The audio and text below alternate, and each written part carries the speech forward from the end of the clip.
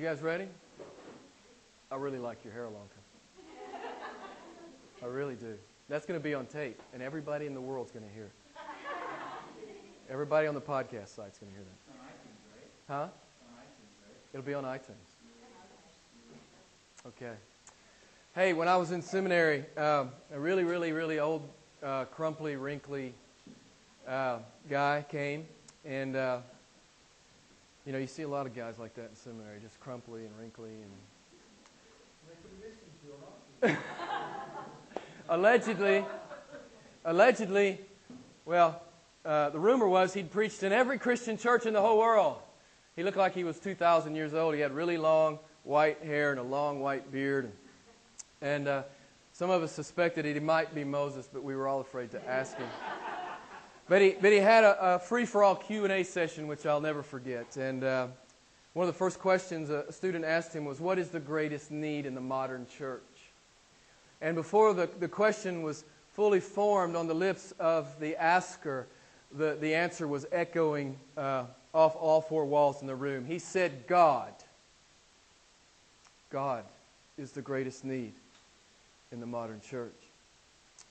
And the follow-up question was, well, if you were going to be a new pastor in a church, what would be the first thing you'd preach? And before the questioner again had the words off his tongue, the answer was already echoing the room, God. This man's name was Richard Owen Roberts. Any of you ever heard of him? Richard Owen Roberts. I think he's still alive, although he's like thousands of years old. He says God. And then he said this. A correct view of God is the beginning and ending of everything that matters.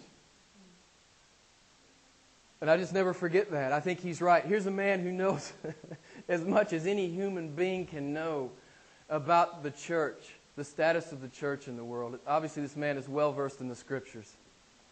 And I just love what he says. Man, we need God more than anything else. And so I thought, well, that's what I'm going to do. If I'm ever a pastor, if God ever gives me the privilege to be a pastor, that's what I'm going to do. And so at the International Church of Milan, when we got here back in 2004, and we had just a handful of people, we spent 15 or 16 weeks, and I just preached God. That's all I preached was God, who He is.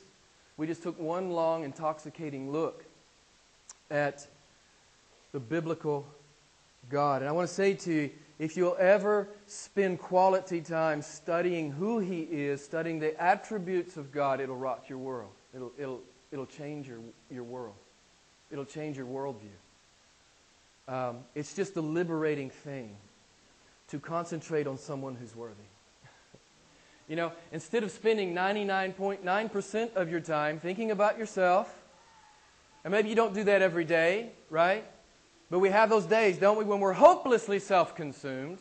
What I want to challenge you to do is look at God and pursue the knowledge of God. It's very spiritually therapeutic because He can fill your heart up with awe and wonder and joy and delight.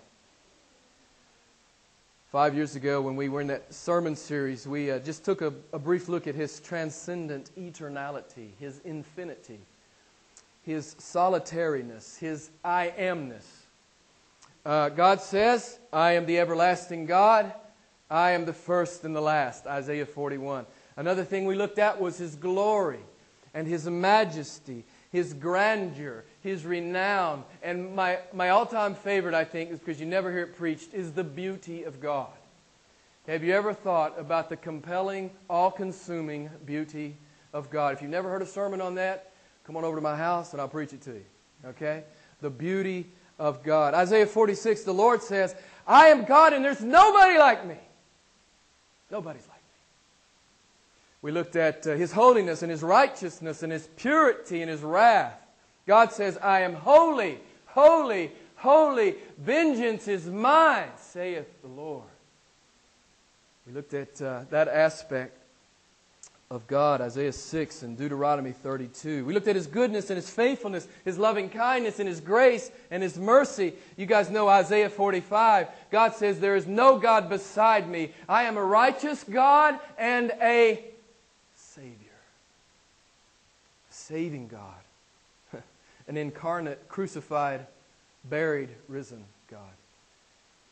And lastly, we looked at His sovereignty, His supremacy, His omnipotence, and incomparability. Isaiah 46 says, God says, there is no one like me. I will accomplish all my good pleasure. Christian friend, do you know that? Do you know that you can be fearless in the world? Do you know that? Do you know that your God is sovereign over every minute detail? There's not one rogue molecule in all the cosmos. Do you know that? I want to ask you one. Do you know that? And if you don't, shame on you. You need to study your Bible. Okay? I'm just going to, reprimand you just slightly. If you don't know that, you need to study your Bible. The second thing is, not only do you need to know it, you need to be living like your God's sovereign. You need to be living a bold and fearless Christian life. We're not to be timid and afraid in the world. This is Christianity. Jesus said it, John 17:3. This is eternal life. What? That they may know Thee. That's Christianity. Now, I know that we see a lot of different expressions of Christianity in the world. We've talked about it before. Many, if not most, are apostate. They've left the Word of God.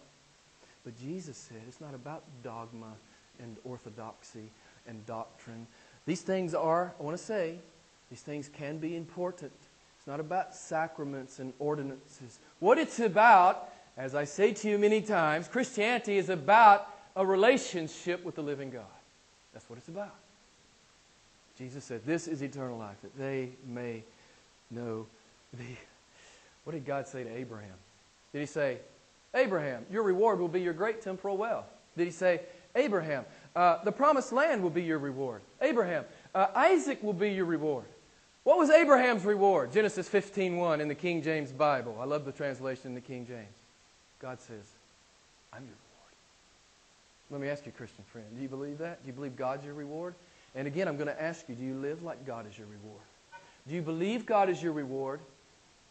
And do you live like God is your reward? David Wells, great theologian in the States. In fact, Adam took a class under David Wells just last semester. He wrote a book called No Place for Truth, and I just want to make a few observations from it, and then we'll move on. But he critiques modern evangelicalism. He says we're theologically illiterate, basically. Most of the church is theologically illiterate. He goes on to say, we're in love with chatty and weightless and entertainment-oriented preaching. He says our worship tends to be vacuous. It means it has no content. And he calls the God of this kind of worship, he calls slick and slack. And then he says, the most celebrated pastors are simply the best posters and marketers. So it's a harsh critique of evangelicalism. But then he says this, in all of this man-centered, success-driven mentality, God has been pushed to the periphery. God has been marginalized. So what I want to say to you, Christian friend, when you leave here and you go to a church, and I won't say her name, but she went, she was in our church for a long time, and she went back home. She says, Jim, I love my pastor, and I love the church and everything, but she says, I listened to the sermon, and I just want to know, when are we going to get to the God part? Because in modern evangelicalism, you know what? It tends to be almost all about you. And the preacher's going to preach all about you. And how, it's right that it's all about you. And how many times have we said it in here? It's not about us. It's about Jesus Christ, right? It's about Jesus Christ. So, don't go to a church like that, man. If you're sitting under some guy and it's just psychology and stuff like that, man, you need to find another church.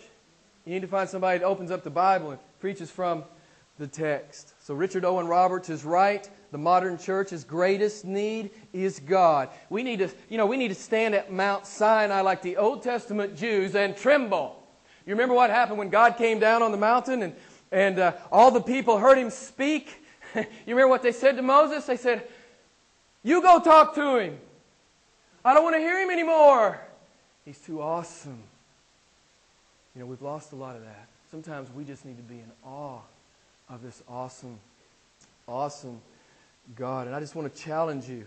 Don't you dare let God get pushed to the periphery of your life, Christian. Don't you dare let that happen. If that's happened, I'm going to call you to repent tonight. If God's out here somewhere and all the activity of your life is right in here and God's way out here, I'm going to call you to repent tonight because you're all messed up. That's not the way a Christian's supposed to live. God is supposed to be the middle. God is supposed to be central. God is supposed to be the core. Let me make you 3 promises. If you go after God with all your heart, soul, mind, and strength, I'll make you 3 promises. And I've experienced this. Some of you probably have too. You'll live deeper, wider, and you'll definitely have more fun. You probably didn't expect me to say the last thing, right? But let me just give personal testimony. The bigger you believe God, the more you step out in faith, the more He gives Himself to you. And what I want to say to you is, the more fun it gets. So don't you dare shrink back when God calls you to do a big thing. Don't you dare shrink back. Because you know God's going to come to you in that faith, that step of faith. God's going to come to you. And you're going to have more fun than you've ever had in your life. I promise you. Ask Karen, she'll tell you. It's fun when God shows up. When you've believed Him and boom, there He is. There He is, utterly faithful. So, you know, you get to that place where, and I'm going to get to the text in a minute, I promise.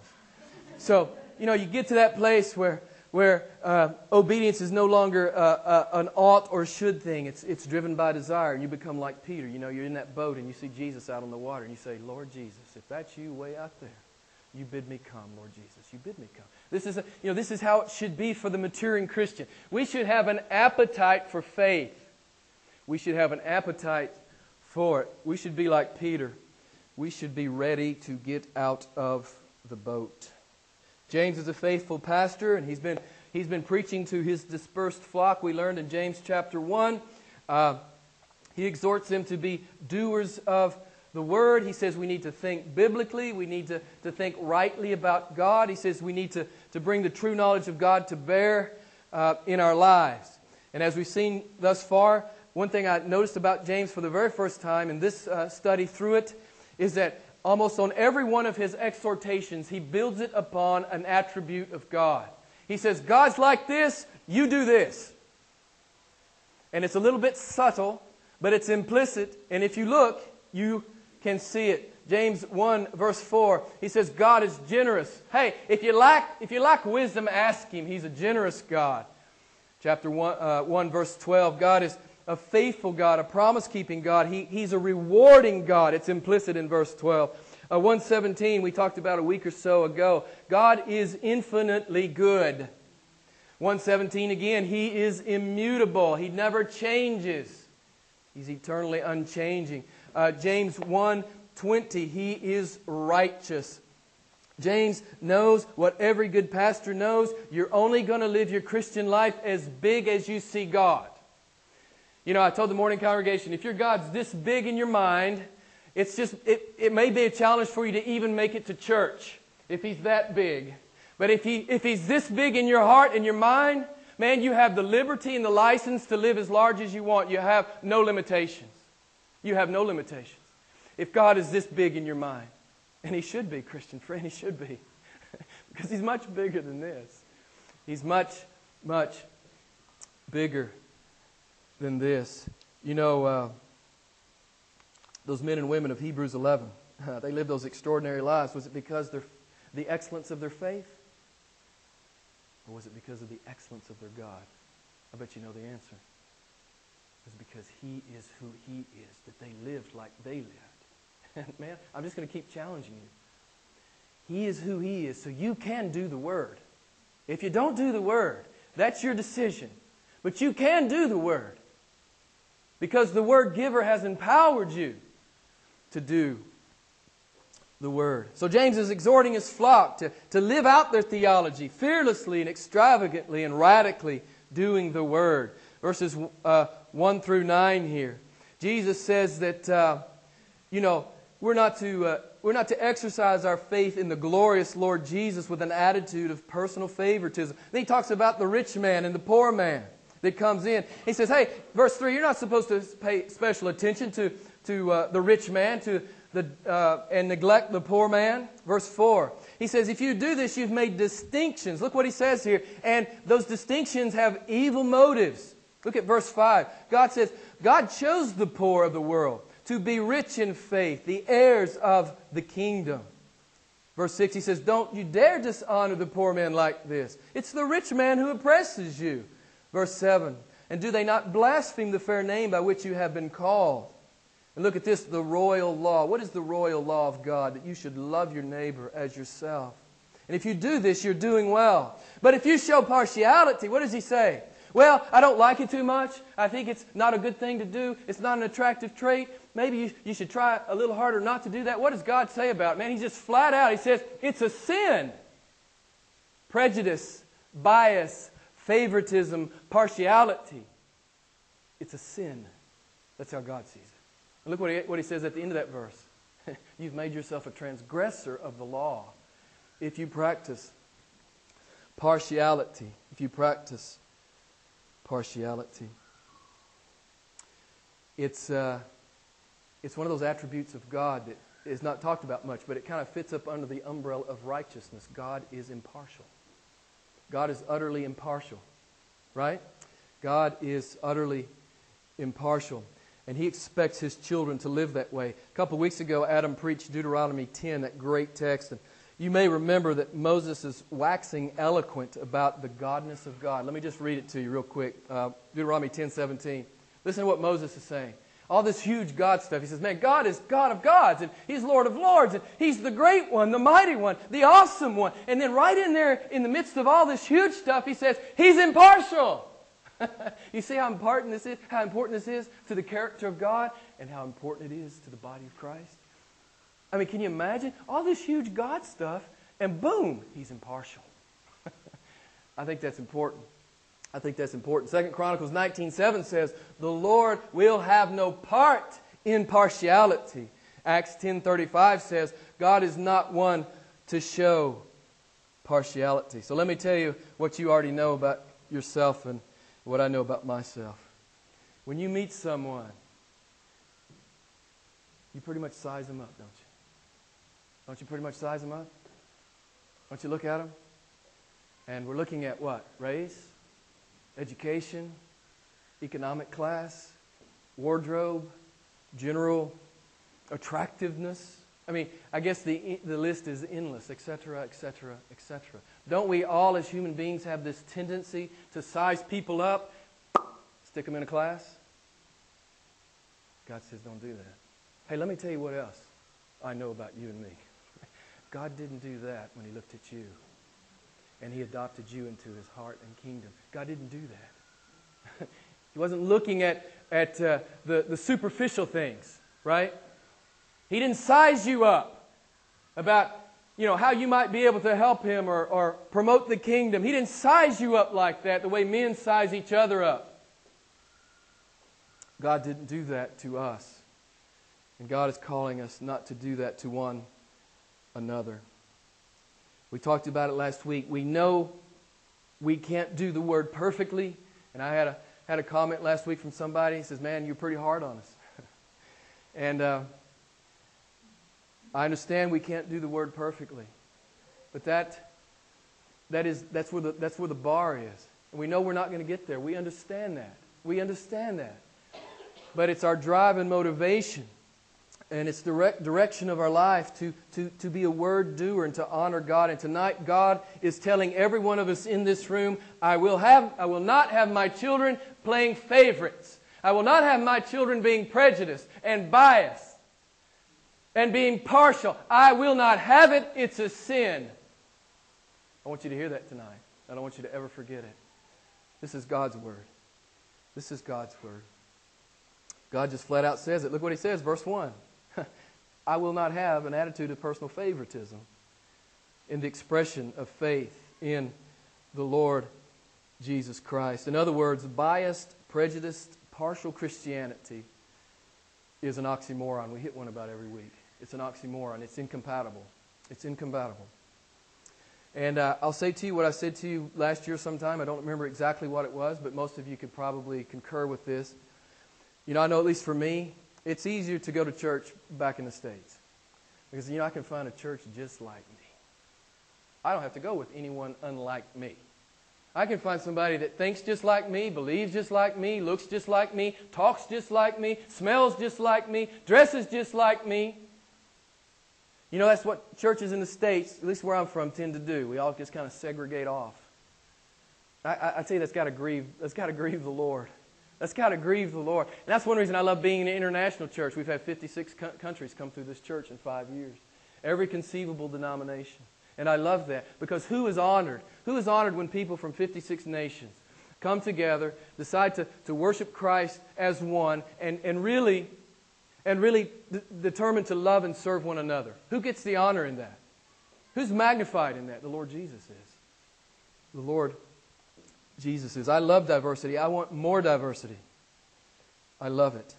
I want more of it. It's a big deal in our church. If you go out and look on our website, it actually says, under the stated values and how we live together, this is what the website says. We demonstrate an eager openness and extend genuine warmth to all people and avoid cliquishness. We quote Galatians 3:28. There is neither Jew nor Greek, there is neither slave nor free man, there is neither male nor female, for you are all one in Christ. Biased, prejudiced Christianity is an oxymoron, and worse, God says it's a sin. God says it's a sin. He says, man, you know, this guy comes in with a gold ring, and man, that's if you're making distinctions for him, verse 4 again, that's evil. God just says it. He calls it evil. Verse 5 and through verse 7 there, he says, don't you dare dishonor the poor man. Don't you dare do that. Listen to what Paul says. You know the great text. 1 Corinthians chapter 1, 26 to 28. Paul says, for consider your calling, brethren. There aren't very many wise according to the flesh, not many mighty, not many noble, but God has chosen the foolish things of the world to shame the wise. And God has chosen the weak thing of the world to shame the things which are strong, and the base things of the world, and the despised things of the world. God has chosen. James says, don't you dare dishonor the poor brother or poor sister. Don't you dare do that. You know why, friends?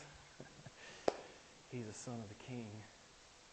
He's a co-heir with Jesus Christ. And he will be ruling and reigning in the new heaven and new earth. He may not look like much right now. But you're dealing with a prince or a princess. Okay? He's a child of the King.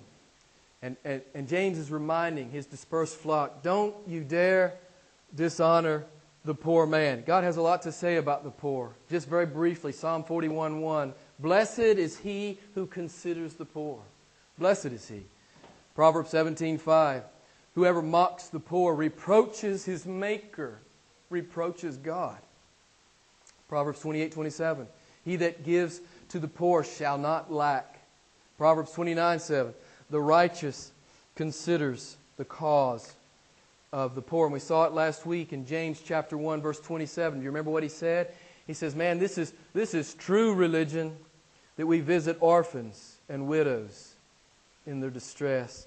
Man, we're not supposed to dishonor the poor. We're supposed to serve them and love them. This is the message of James to us.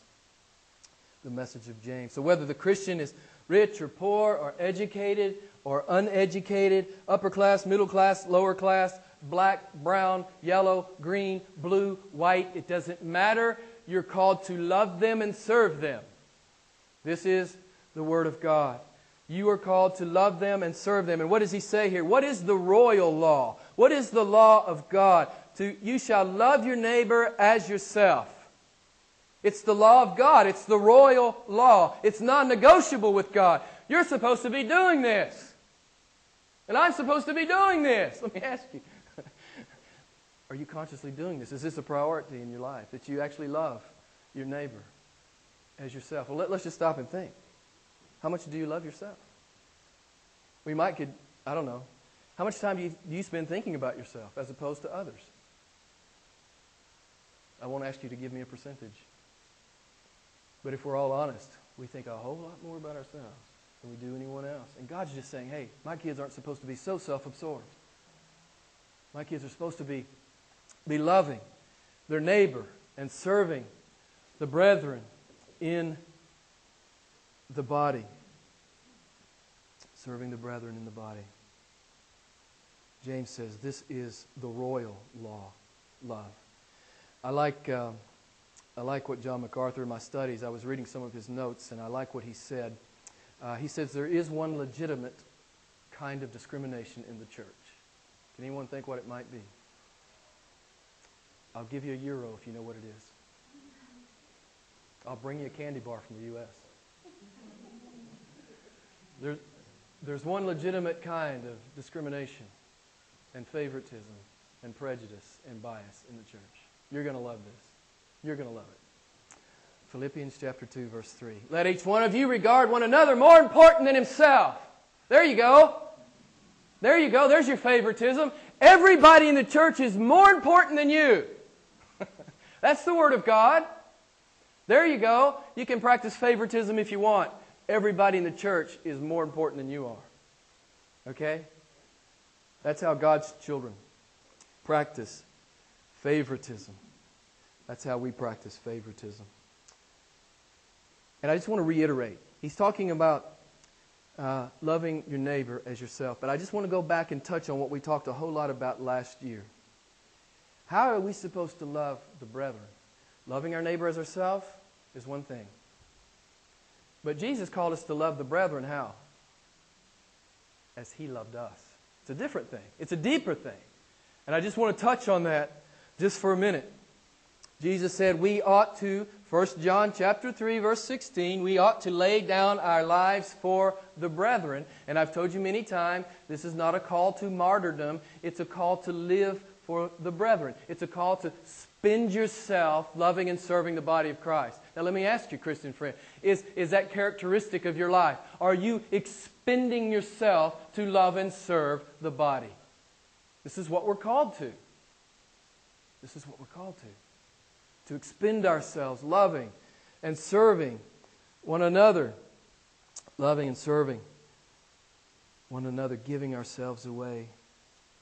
You're more important than me. If we really believe, what a cool church we would be if we all caught on to that. We'd be an awesome church. People would travel from miles to come and worship with us. Man, those people really love each other. And I know we've talked a lot about this. But what a cool church we'd be. I got a confession to make. Is it okay if I make a confession? You know, I was laying on the couch last night. I was really tired that my allergies were killing me. I worked all day getting the sermon ready. You know, I was really tired. I just wanted to lay down with my wife. She's all cuddly, and I like to lay down with her. And she's all cuddly, and she's very cuddly. Very cuddly. And so I just want to lay down and watch a movie with her. You know, we just turned the movie on, and it looked pretty good, you know. So, and the phone rings. And it's Adam. And he says, man, my car's broke down. I said, well, call me in the morning. No. I said, really? He said, yeah, I don't know what I'm going to do. I said, well, figure out what you want to do and call me back. So he calls me back. He says, man, I need you to come. I said, okay, I'm coming. You know, my first inclination was in my flesh. Man, I want to lay here and cuddle with my wife. But I knew what I needed to do. I knew what I ought to do. And the more I thought about it, I desired it. Because Adam said, he kept thanking me, you know. Oh, thank you. I said, don't thank me, man. I did it for Jesus. You know, because when you do it unto the least of these, what? You do it unto me. And I said, man, is there a lesser Canadian than you? Is there a Canadian less than you? I said, I do it. I'm doing it to honor Christ and because I love you, brother. And, you know, Christian love is always, you know, it's always comes at an inconvenient time, right? You know, it's always inconvenient. It's never easy. But friends, when the phone rings, you need to go. You need to drop what you're doing. And you need to go. This is Christian love. This is how we're to love and serve. Love and serve one another. Verse 9. Let me just touch on verse 9 one more time.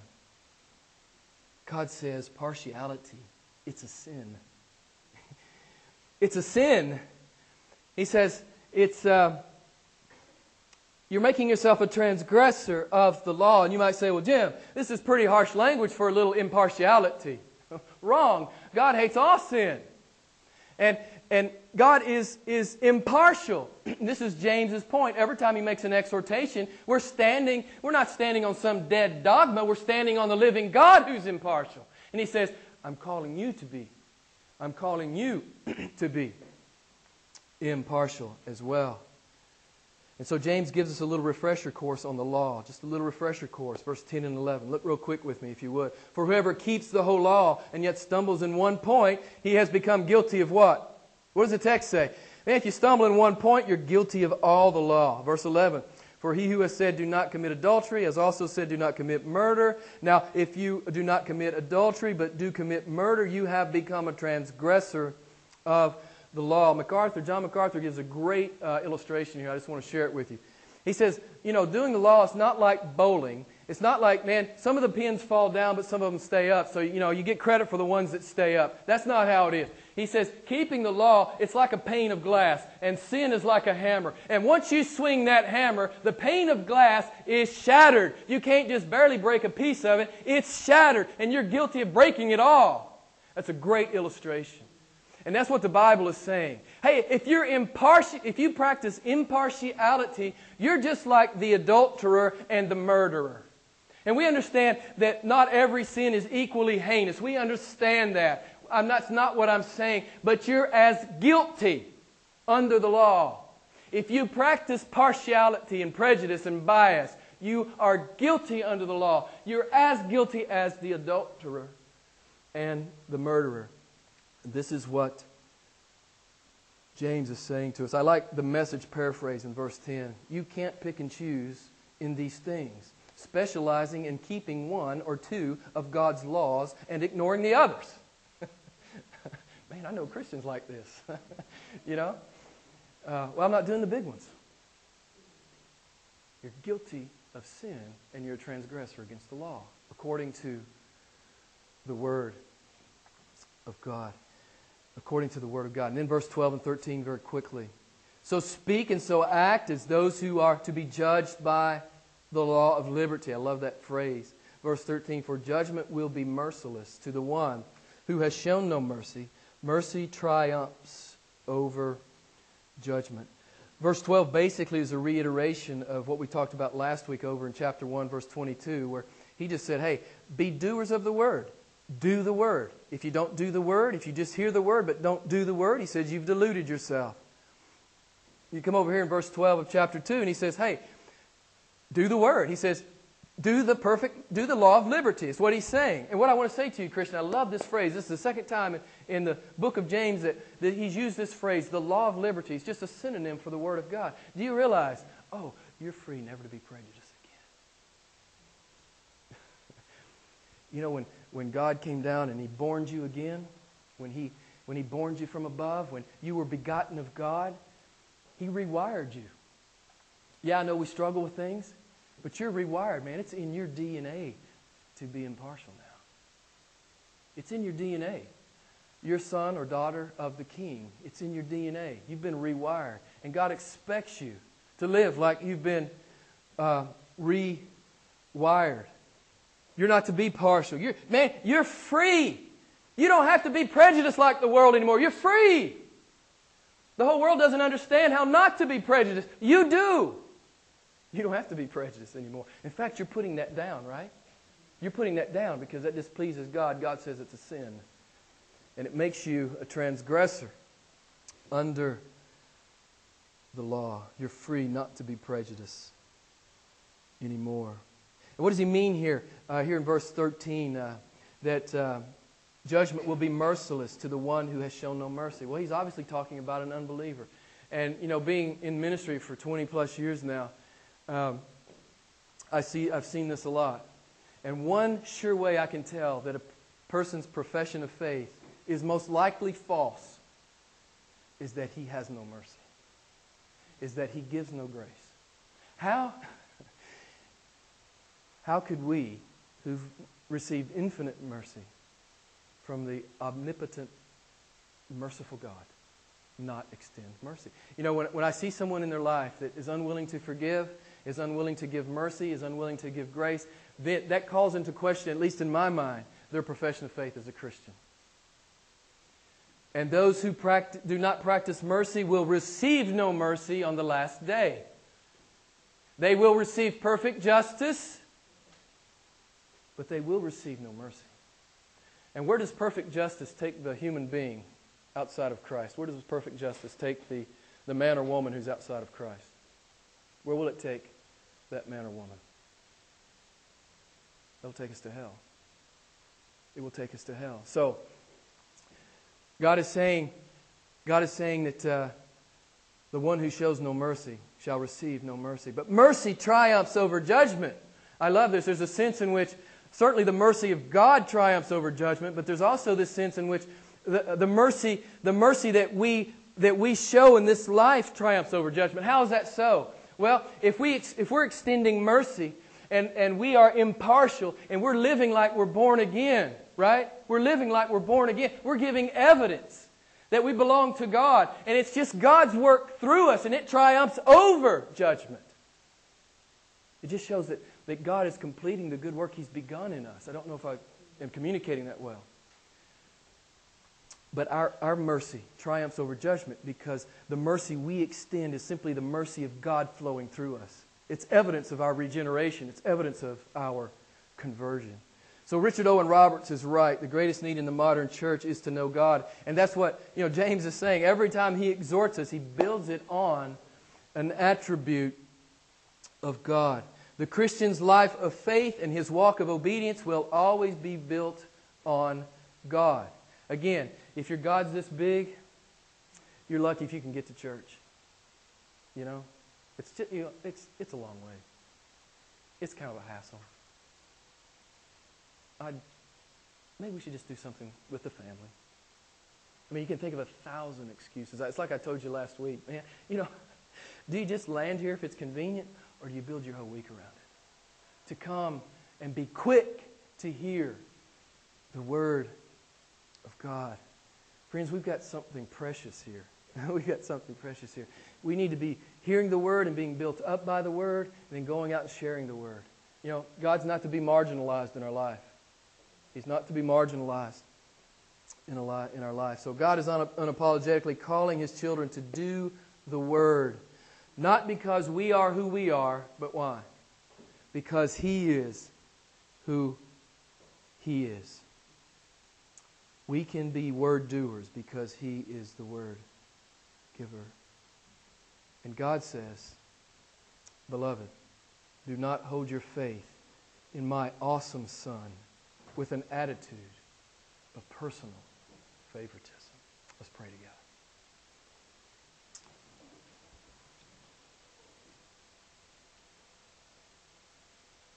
Lord, as always, we thank you for this exhortation. We love your word. You always challenge us and exhort us and many times convict us of what we need to change in our life. But thank you for your faithfulness, Father, not to let us simply languish in sin, but you're calling us out of that. And Lord God, may we be a church that never practices partiality, that never practices prejudice and bias. Lord God, may we be the kind of church that magnifies the glory of the gospel and that all become one in Jesus Christ. Oh Lord, we want to be a church like that. We want to be a church that loves and serves one another.